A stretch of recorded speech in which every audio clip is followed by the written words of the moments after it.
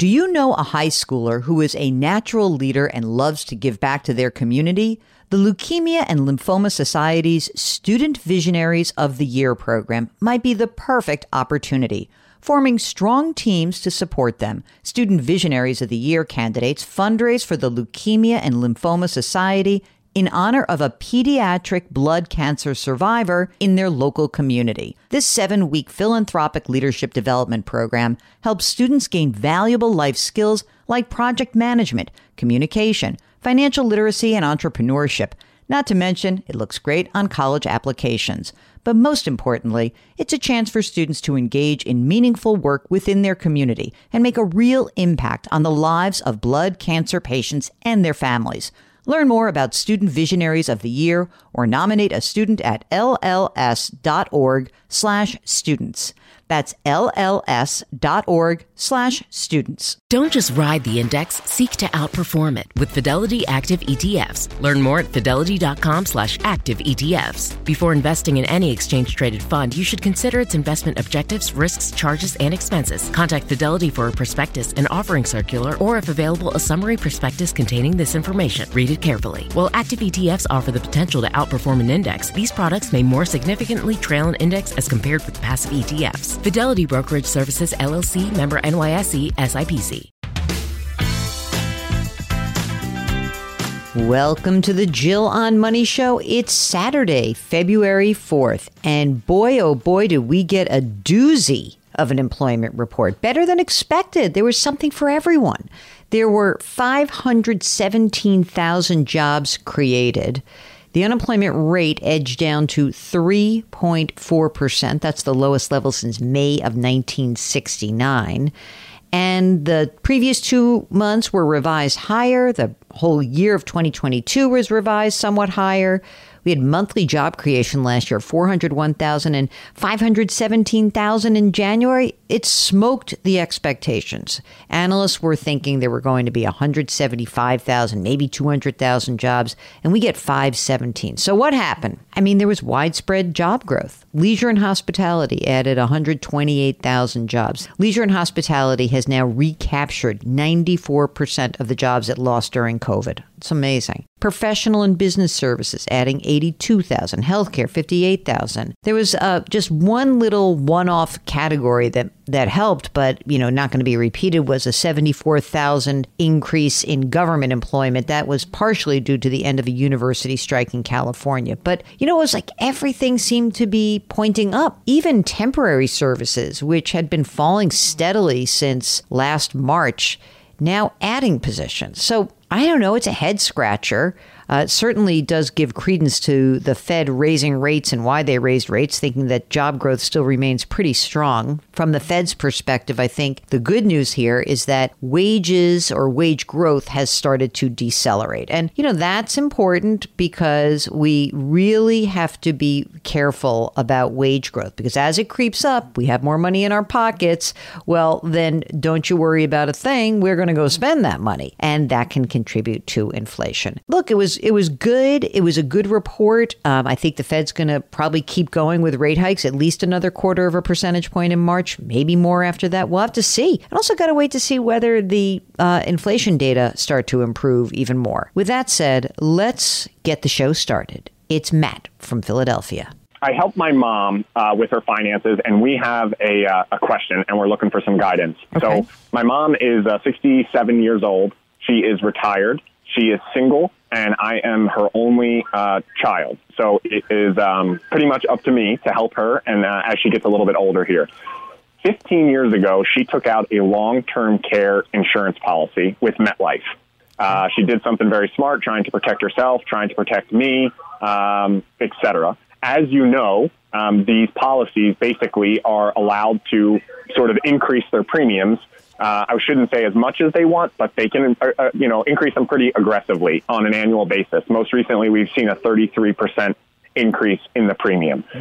We're trying to figure out, should she continue to pay into this insurance when the premium keeps going up and there really is no end in sight? Or are we better off basically saving the money and trying to allow it to continue to grow in other ways but we wouldn't have that protection that we think she will probably have to, use at some point. Okay. Tell us a little bit more about Mom's financial life. Does she live alone? She does. She lives alone. She's, like I said, she's retired. She brings in about $2,500 a month. Mm-hmm. There's not going to be a whole lot of increases with that, obviously, Social Security and a pension. She doesn't have a lot of, liabilities. So the $2,500 is enough to cover. Okay. She's got about $400,000 in savings that are in an IRA, so it's retirement money. Mm-hmm. So every time she has to withdraw it, she is looking at a tax burden there. And at this point, when the annual bill comes for the long-term care, she's just taking that money from her 401k to pay the annual bill. Mm-hmm. Okay. And how about money outside of retirement? Any money in the bank?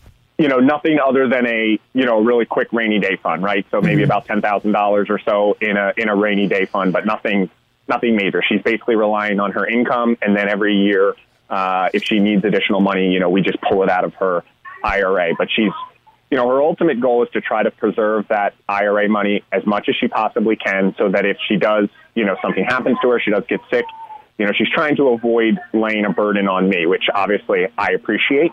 So she took out this policy. She's got a nice policy. It's, $400 or so a day that would allow her up to $500,000 in a lifetime benefit. So we've paid about $40,000 or so into it, 45 give or take, in the last 15 years. But the increases are coming fast and furious, and we're really just trying to figure out what's our best method here. Okay. And does she rent or does she own her residence? So she owns her home. She actually pays a land rent. So she owns like a modular home, and she owns the structure. She doesn't have a mortgage there, but she does have a rent every month. So she pays about between $500 and $600 a month on the land rent. And what is the property that she owns worth? Probably about $100. Okay. So have you spoken to MetLife about some options? And this is what I'm thinking. $400 a day is like a souped up long-term care policy for real. Like that is she's staying in like the Four Seasons of assisted living if she does that. That's a really big benefit. So there's two thoughts here. One is, who cares? Are you in good financial shape yourself? Yes, I am. Okay. So like at the worst case, if she got rid of this thing, forgetting about the $40,000, which feels horrible that I didn't use it. But think of it as like, it was expensive car insurance. I didn't get hit. You don't think about that, right? You say, thank God I didn't need it. You could basically ditch this policy, which now is, what's the premium right now? So part of the reason why I sent you the email was because we got the notification again. So the current premium is $841 a quarter, and they want to raise that to $932 a quarter. And it is going to keep going up. So, I mean, this is not an insignificant amount of money, right? And so the choices are like, screw it. I'm going to let it go. We're not going to use it. And she'll save that money.